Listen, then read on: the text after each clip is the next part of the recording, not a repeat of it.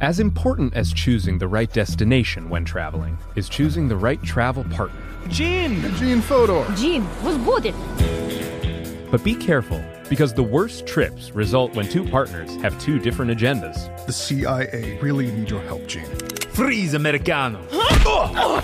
Gene, run! Listen to Fodor's Guide to Espionage on the iHeartRadio app, Apple Podcasts, or wherever you get your podcasts. Hello, acclaimed comics writer and notorious Scott Summers hater, Rosie Knight. Well, hello, Emmy-winning podcaster and totally unbiased Targaryen royal supporter, Jason Concepcion. Somehow the X-Ray Vision podcast has returned. And like always, we'll be here every week. You'll hear from TV writers, actors, comics creators, pop culture critics. Nothing is off the table. Listen to X-Ray Vision on the iHeartRadio app, Apple Podcasts, or wherever you get your podcasts. The Elevation with Stephen Furtick podcast was created with you in mind. This is a podcast for those feeling discouraged or needing guidance from God. Together in this podcast, we'll dive deep into Scripture, uncover the powerful truths that will help you rise above your limitations and embrace your full potential. We're here to equip you with the tools you need to conquer life's challenges. Listen to Elevation with Stephen Furtick every Sunday and Friday on the iHeartRadio app, Apple Podcasts, or wherever you get your podcasts.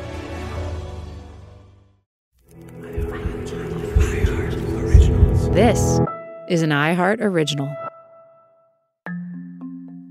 Isaac Newton had put dozens of people in the dock, the defendant's stand, but now he was sitting there himself. Metaphorically speaking, he was accused of trying to frame an innocent, law-abiding man, a man who'd long been on the side of justice and the new monarchy, who'd stood as witness against confirmed Jacobite traitors, who'd been so helpful with the Bank of England's fraudulent notes, a man who'd blown the whistle on the Mint's corruption, but was now being repaid for that bravery with stints in Newgate jail, and worse, death threats.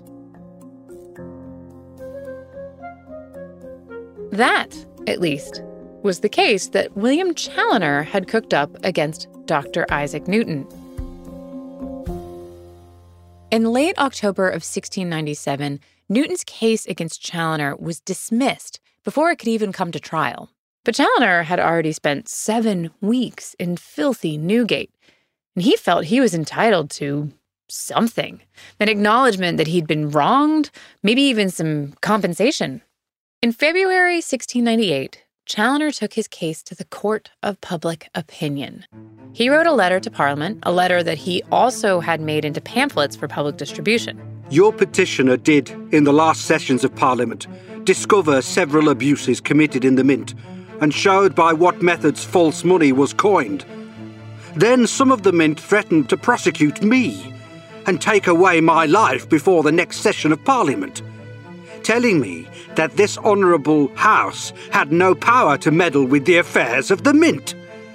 This committee promised your petitioner that I should suffer no damage for these discoveries about the Mint, yet they committed me to Newgate and kept me in irons for 7 weeks, alleging that I had abused the Mint in Parliament, and they did falsely and illegally prefer a bill of indictment against me, but could bring no evidence. I am utterly ruined by my endeavours to serve the King and Kingdom, and by my discoveries against the Mint to this honourable House. I most humbly plead that this honourable House will consider my great sufferings and ruined condition as being incapable of providing for myself and family by what I intended for the service of the public, and grant me such redress as shall seem best in your honour's great wisdom and justice.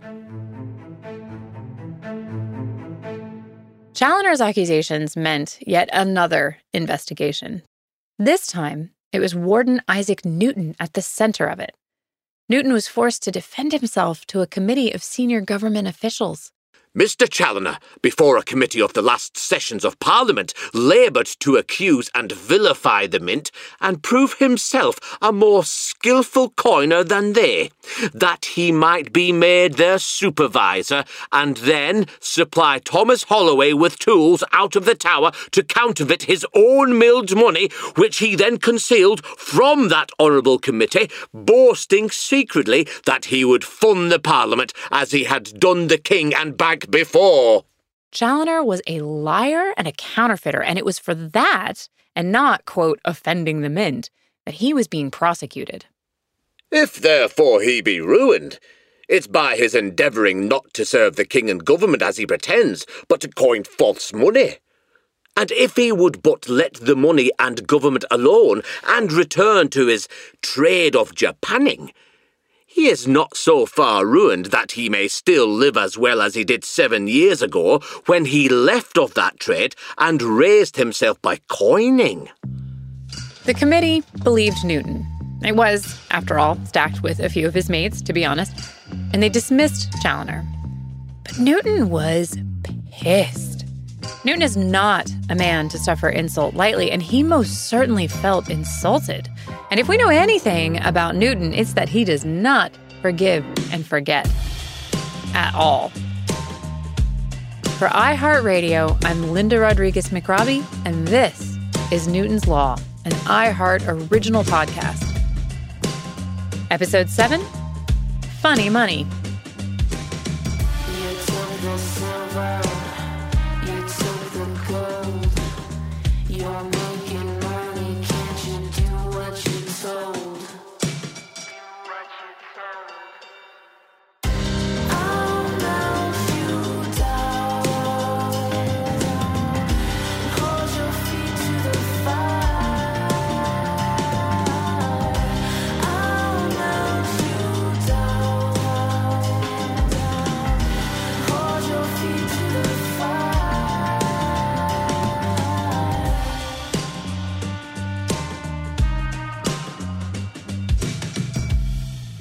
Act 1.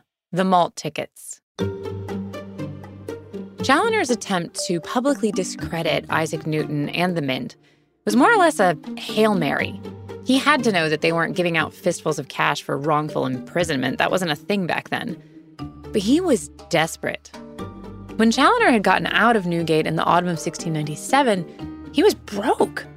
While he'd been in Newgate, he not only had to pay off the witnesses who would have testified against him, and get Holloway and his family plus maid out of the country. But he also had to pay for everyday expenses, food and bedding. Newgate wardens also charged for every visitor who came in, so yeah, Challoner had spent pretty much every penny he had to keep afloat. Challoner needed money, big time. And as a lifelong career criminal, he really only knew a few ways of getting it. Challoner first tried his hand at making some crude coins, shillings, over the fire in his flat. He was living in a rented room above a pub near Covent Garden, which was then a noisy, formerly posh market district that was home to gambling dens and brothels. That big fancy house in Knightsbridge, that was long gone, and he'd probably sold all of his silver plates and his gents' clothing by now, too. But not even his mates would try to pass his poorly made coins into the market. So Challoner did some thinking. Making coins, making good coins at the quality he had been producing, took raw materials. It took, well, money to make money, even when your scam is literally making money. But then Challoner remembered the success that he'd had with those banknotes. By now, counterfeiting Bank of England notes had been bumped up to a treasonous offense, meaning you could hang for it. So trying that again was probably not a good idea. But there was another monetary innovation happening. And this one was tailor-made for Challoner, largely because it was bonkers and utterly chaotic. Okay, so bear with me. Thomas Neal, you may remember as the feckless master of the Mint. This recoinage is not going well at all. It must be somebody else's fault. He was a man who never turned down a chance to gamble with someone else's money.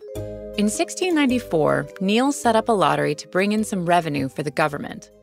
called, and this was a real thing even though it sounds like a scratch-off ticket, the Million Adventure. Each 10-pound ticket had a chance of winning up to £1,000. But when it came time to pay the winners, the Treasury couldn't. Oops. So that worked out terribly. So terribly, in fact, that Neil thought, let's try it again. Probably because he personally made a bunch of money out of the adventure, let's be honest. In 1697, with angry adventure ticket holders still waiting to be paid, Neil set up the Malt Lottery. And the Treasury let him. Seriously, who thought it was a good idea to let Neil do literally anything at this point? But the Malt Lottery was even weirder than the Million Adventure. Here's Tom Levinson, author of Newton and the Counterfeiter, to explain. It was several things at once. First of all, it was basically an annuity product. People would buy it and they would be promised a given rate of interest for some number of years. They wouldn't get their principal back, but they'd get this return for a long time. And that interest payment was a secured payment, and it was secured on a specific source of revenue, a tax on malt, which is effectively a tax on beer. So that's, in the English context, that's a pretty secure revenue stream. It was also an actual, just plain ordinary lottery ticket. Every one of these malt lottery tickets that were sold carried entry into a drawing for significant cash prizes. Think up to £1,000. And again, £1,000 is, remember, Newton's annual salary as warden of the mint was 400 quid, so £1,000 is a lot of money. The Treasury issued 140,000 of these 10-pound malt lottery tickets. Just as with the adventure tickets, people grouped together to purchase shares in them. So again, there's a bit of an equity market going, something that had already been a part of the cultural landscape for decades now. So the malt lottery tickets were like a long-term savings bond, and they were also a gambling instrument. But the malt lottery tickets had an extra feature, one that was pretty unusual. There was a third thing that they could do. It turned out that this particular lottery did not sell very well. So in order to try and get as much use out of having decided to issue these things, Parliament decided these could be legal tender. Or at least, if not legal tender, precisely, they could be treated as money. So for captive audiences, like, sailors in the Royal Navy, those guys were paid in lottery tickets. All of a sudden, you have this one piece of paper that is at least three things at once. It's paper money, it's a gambling device, it's a completely speculative device, and it's a stream of income.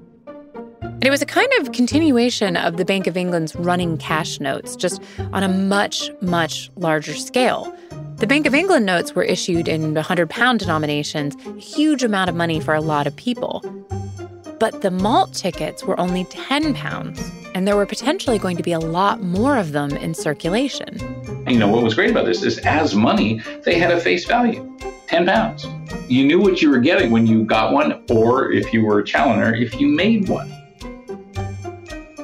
Challoner cottoned on pretty quickly that the best thing about this malt lottery was that it was going to be so easy to exploit. The great battle between Isaac Newton and William Challoner across 1696 and 1697. By the end of it, Challoner was really quite in desperate stakes, but Challoner had one more great scheme in him. The problem was, again, money. Though setting up a counterfeit lottery ticket operation was certainly less costly than trying to set up a fake mint, it still took supplies, the right paper, copper for creating the engraved plates, special ink. He needed a backer, someone who'd help finance this operation for a cut of the profits. Challoner tapped into his dwindling network of contacts. He didn't have many people left who weren't in jail or who he hadn't double-crossed or who hadn't tried to double-cross him. He came up with a man called Thomas Carter. Carter was a mate from Challoner's early days as a coiner, back during his first successful run in 1692. In June 1698, Challoner asked Carter to procure him a malt ticket. Procure me one of those so-called malt tickets? Oh, with what money, sir? I have but 1 shilling. Again, These weren't cheap. 10 pounds was more than a skilled tradesman earned in 3 months of work. So Carter was going to have to find someone who had enough capital to fund the scheme. Perhaps you can find a man of adequate means who desires to increase his fortune. Well, I suppose. But whatever you do, keep my name out of it. Carter came up with a man called David Davis, which sounds like a made-up name, but not more so than the unlucky Daniel de Coiner, who in 1684 was executed for coining. Carter met Davis on Piccadilly, then a major thoroughfare through Westminster. Please do explain this secretive and most urgent business. I am acquainted with a man which could engrave very dexterously, and had a strong inclination to grave a plate for malt tickets. The copper is not yet bought, and for my own part I have not been master of 1 shilling this month, and my friend is very indigent. Besides, this business requires a good stock for lodgings, provisions, and other necessities to complete the work. You are not to see my workman, nor shall he be concerned with you, but if you confide in me, the work shall go on with all speed. Suppose that your friend, after a great deal of money is laid out and expended, cannot perform the plate. It's a very curious thing. And no person that I ever heard of did understand taking the reverse of a fine bill upon copper. Besides Challoner. Ask no questions, but if you knew who my friend was, you'd allow he was as great a master as Challoner. Davis agreed to back the enterprise. He provided 3 legitimate malt tickets and a bit of working money to Carter, who then passed them on to Challoner. It took Challoner the better part of 2 weeks to engrave the copper plates, laboriously etching the ticket, in reverse, hunched over a tabletop in his rented lodgings above the Golden Lion in Wild Street, near Covent Garden. Carter kept Davis in the loop, updating him on progress almost daily. When the plates were ready, Challoner did a test run. 6 score, that's 120, malt lottery tickets so finely wrought as to be indistinguishable from the real thing. Challoner and Carter sold Davis about 100 tickets, the first of many more they promised. Challoner stood to make hundreds, if not thousands, of pounds off the scheme. It was like printing money, because it was printing money. Easy peasy, lemon squeezy.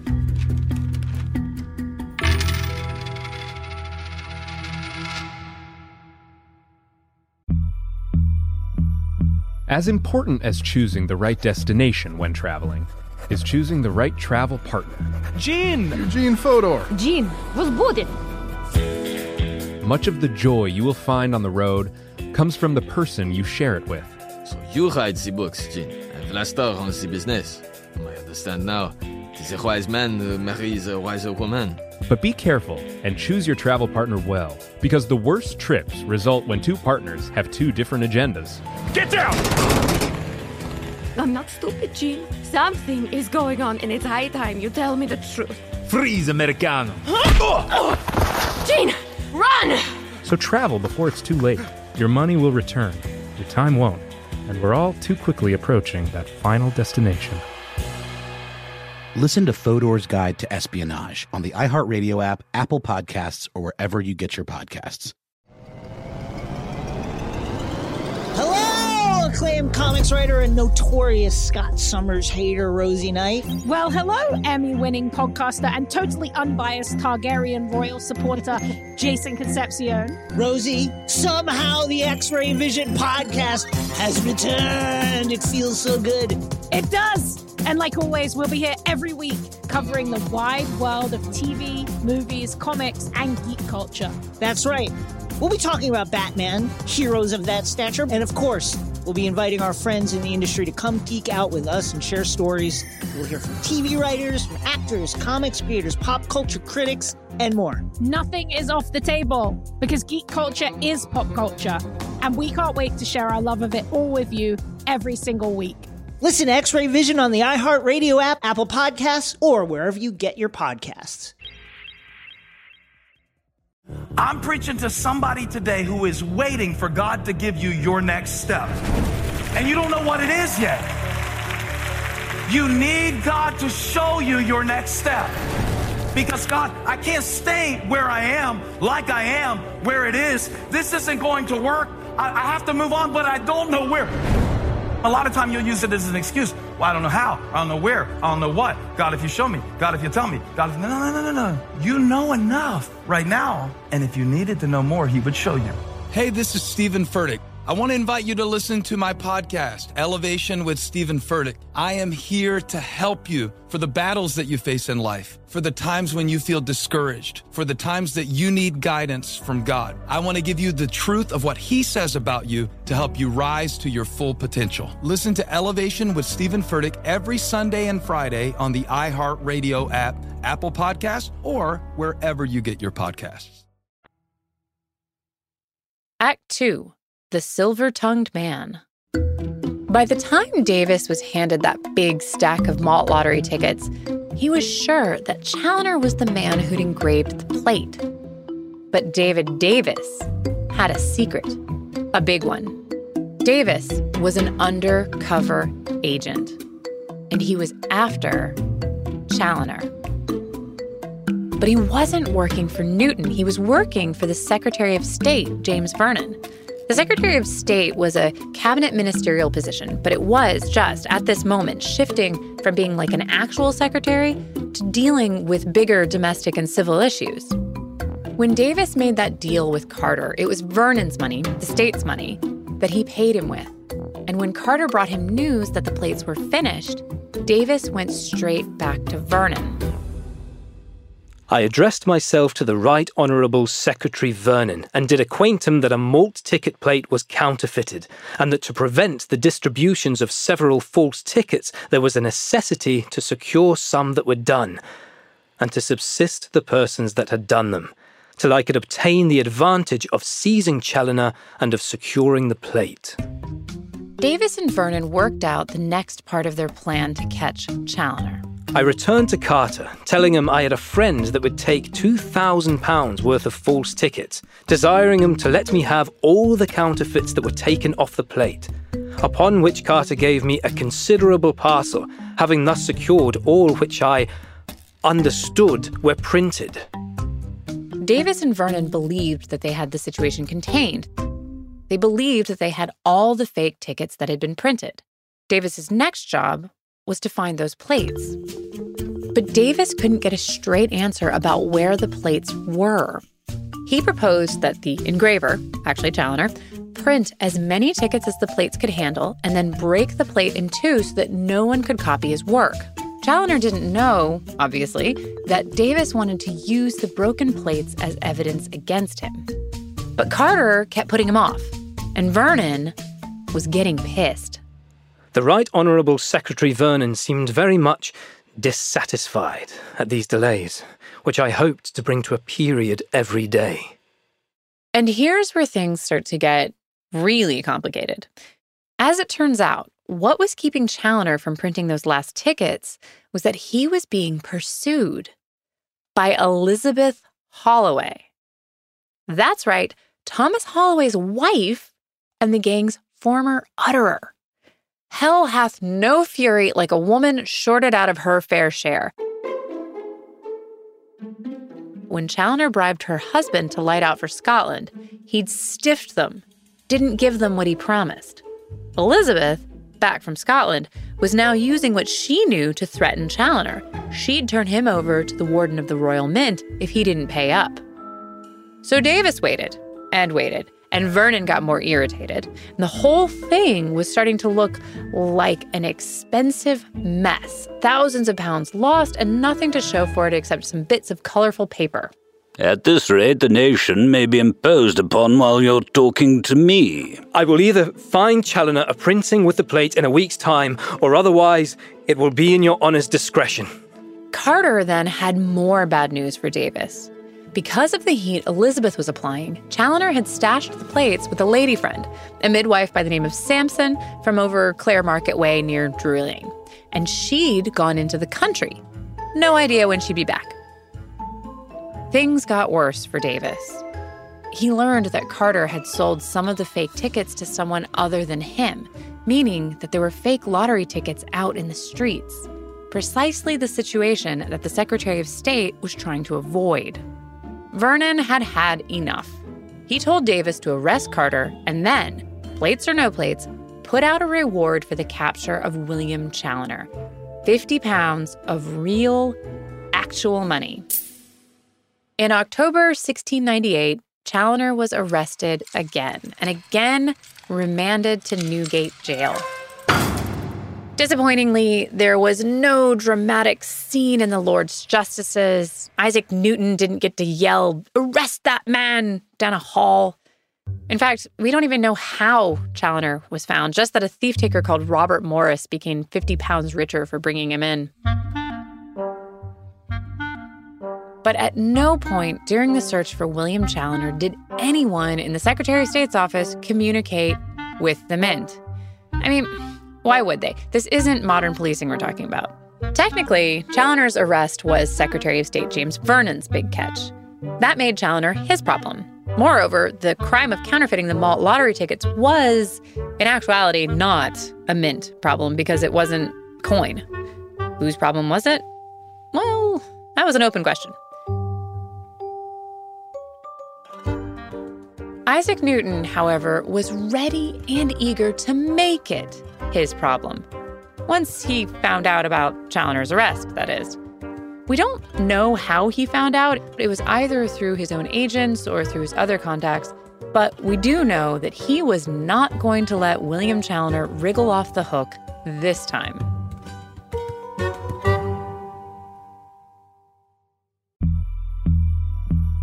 As important as choosing the right destination when traveling is choosing the right travel partner. Eugene Fodor. Gene, возбудит. Much of the joy you will find on the road comes from the person you share it with. So you write the books, Gene, and Vlastar runs the business.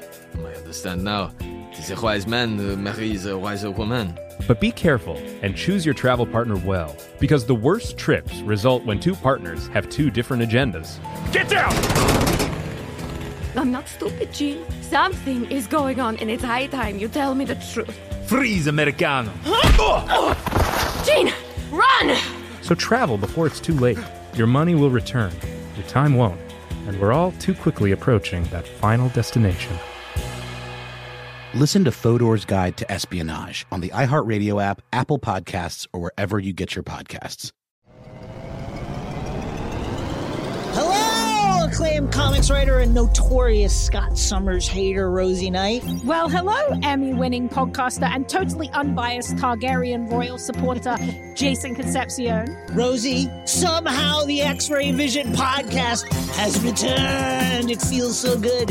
It does. And like always, we'll be here every week covering the wide world of TV, movies, comics, and geek culture. That's right. We'll be talking about Batman, heroes of that stature, and of course, we'll be inviting our friends in the industry to come geek out with us and share stories. We'll hear from TV writers, from actors, comics creators, pop culture critics, and more. Nothing is off the table because geek culture is pop culture, and we can't wait to share our love of it all with you every single week. Listen to X-Ray Vision on the iHeartRadio app, Apple Podcasts, or wherever you get your podcasts. I'm preaching to somebody today who is waiting for God to give you your next step. And you don't know what it is yet. You need God to show you your next step. Because God, I can't stay where I am, like I am, where it is. This isn't going to work. I have to move on, but I don't know where. A lot of time you'll use it as an excuse. Well, I don't know how. I don't know where. I don't know what. God, if you show me. God, if you tell me. God, if... No. You know enough right now. And if you needed to know more, he would show you. Hey, this is Stephen Furtick. I want to invite you to listen to my podcast, Elevation with Stephen Furtick. I am here to help you for the battles that you face in life, for the times when you feel discouraged, for the times that you need guidance from God. I want to give you the truth of what he says about you to help you rise to your full potential. Listen to Elevation with Stephen Furtick every Sunday and Friday on the iHeartRadio app, Apple Podcasts, or wherever you get your podcasts. Act 3. The case against Mr. William Challoner. The defeat in that first court case really stung Newton. That's Tom Levinson, author of Newton and the Counterfeiter. From the point that Challoner gets off that first time, Newton really spends a lot of effort tracking Challoner's movements, trying to identify the different schemes he's in, trying to put the bite on his associates. Newton convinced Vernon to let him be the one to prosecute Challoner. Once again, however, the evidence was thin. Challoner had been smart to ditch the plates when he did, and when he was arrested, he didn't have any of the counterfeit tickets on him. The best evidence that Newton had was Carter's testimony. Carter, who was one of the gang who'd actually been caught passing the counterfeit notes. Newton realized that while the plates remained at large, convincing a jury that Challoner was guilty of that specific crime was going to be much more difficult than convincing a jury that Challoner was guilty of a whole bunch of counterfeiting-related crimes. But the prosecution, they're the agent who would devise what the charge would be. That's legal historian Harry Potter. What was needed to achieve a conviction was to present evidence of guilt. What Newton needed, what he was looking for, was evidence in the form of eyewitnesses, people who would be willing to swear before the jury and judge that they saw Challoner counterfeiting. Some of the rules of law were not yet established, so we didn't really have a presumption of innocence. By modern standards, the evidence of eyewitnesses who maybe saw something in the distant past would likely be contestable. But this is the late 17th century. So as long as the jury were convinced that there was sufficient evidence to convict, they would do so. Newton decided to just find as many people as possible willing to testify that they'd seen Challoner doing something, anything, at some point. So he started in on everyone who'd ever been associated with Challoner. I'm Mrs. Matthews' maid, Mary Ball. In June or July last, Mr. Challoner and Mr. Davis came to my mistress's lodgings, and Mr. Challoner locked himself in a room upstairs. Well, I was curious, so, I looked through the keyhole. I saw Mr. Challoner sitting with his back to me and his face towards the window. As he turned his head aside, I could perceive something very bright lying before him, which looked like a plate. I am satisfied it was a copper plate. It looked like a thing that was scratched. Newton seemed to hit upon a good seam of evidence. Ask the wives, ask the servants, ask the people on the edges of the operation, the people who'd have been involved, but not so directly that their participation couldn't be pardoned in exchange for information. Ask people named Catherine, evidently, because he had 3 of those. I saw that he was making bills, and I told him he would come to be hanged for it as Price was. Gave me some of those shillings and said they were dangerous, or else he could make them as well as they were in the Tower. He told me that he was to make £100 in Dutch money for a merchant, and for that purpose he borrowed a room off of me to work in. I saw Will Challoner often coin French pistoles with stamps and a hammer. His brother-in-law, Gravener, he said that Will used to make the silver blanks they used for guineas. Newton was relentless. The same fixation that had him sleeping in his kitchen lab in Cambridge had him pulling in witness after witness in the hopes of massing enough damning testimony to finally sink Challoner. I keep the subject constantly before me, till the first dawnings open slowly, little by little, into the full and clear light. In one 10-day stretch in February 1699, he took a deposition every single day. It was probably more than that, but Newton later had many of his depositions burned. The more Newton dug, the more he uncovered. People like blacksmith Nathaniel Peck, who'd bought some fake coins off of Challoner back when he'd been calling himself Chandler. Chandler hath several times owned to me that he made those pistols himself. He used to boast how well they were done, and that they were better than ever were made, and no man in England could do the like besides himself. Or Humphrey Hanwell, Thomas Carter's mate from prison. I saw Challoner coin French pistols in Gutter Lane in Cheapside with a hammer and stamps. John Abbott, who might have solved the mystery of the missing Tower dies. Challoner, it seems, had gotten them from a man inside the Mint. William Challoner, now prisoner in Newgate, showed me 3 or 4 blank stamps for guineas, which he said he could get to be struck with the tower dies. And then there were the Holloways. Thomas Holloway had once been Challoner's right-hand man, his protege in the art of coining. But that was before Challoner had swindled him in that Scotland deal. I heard Challoner own that he struck some of them and boast his workmanship, and have seen the guinea dies in Challoner's hands. His wife, Elizabeth, told Newton that she'd seen Challoner making fake guineas and pistols down in Egham just a year before, and that he'd definitely bought her husband off during his last stay in Newgate. Michael Gillingham came to the said Thomas Holloway to the Bolton Town Inn in Fleet Street and said Challoner, who was then a prisoner in Newgate, had sent him to tell him Challoner would give Thomas 20 quid if he would not appear as a witness against him in the following sessions. The portrait of Challoner that emerged from the testimony of the witnesses arrayed against him was damning. He routinely boasted of his own skill in counterfeiting. He had a recipe for a water that could erase the printing on any bill.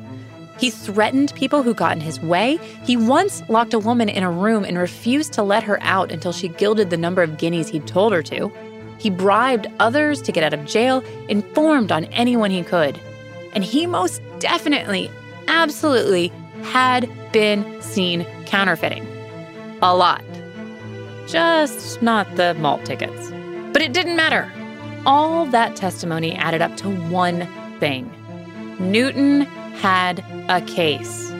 And this time, as sure as that apple, rotten or not, always falls to the earth, he was going to get that conviction.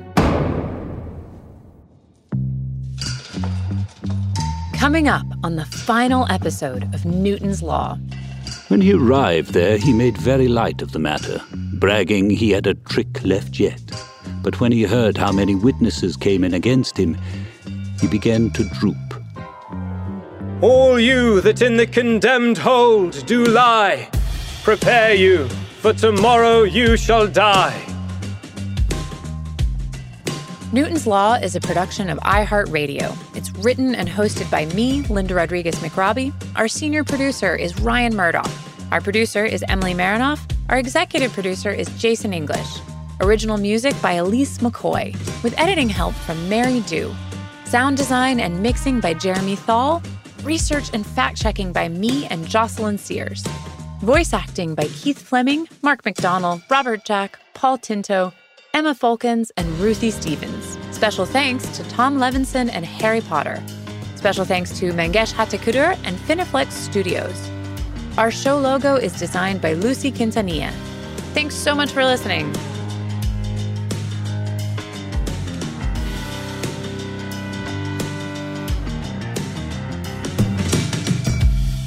It's a very curious thing. As important as choosing the right destination when traveling is choosing the right travel partner. Eugene Fodor. Gene, was good.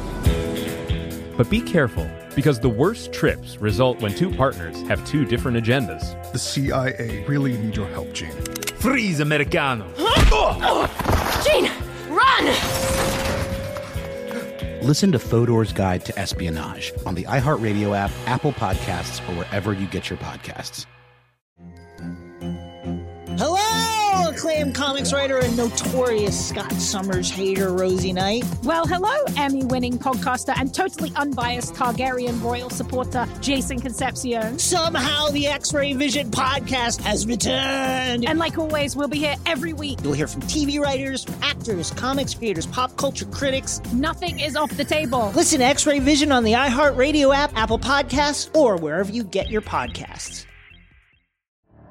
The Elevation with Stephen Furtick podcast was created with you in mind. This is a podcast for those feeling discouraged or needing guidance from God. Together in this podcast, we'll dive deep into Scripture, uncover the powerful truths that will help you rise above your limitations and embrace your full potential. We're here to equip you with the tools you need to conquer life's challenges. Listen to Elevation with Stephen Furtick every Sunday and Friday on the iHeartRadio app, Apple Podcasts, or wherever you get your podcasts.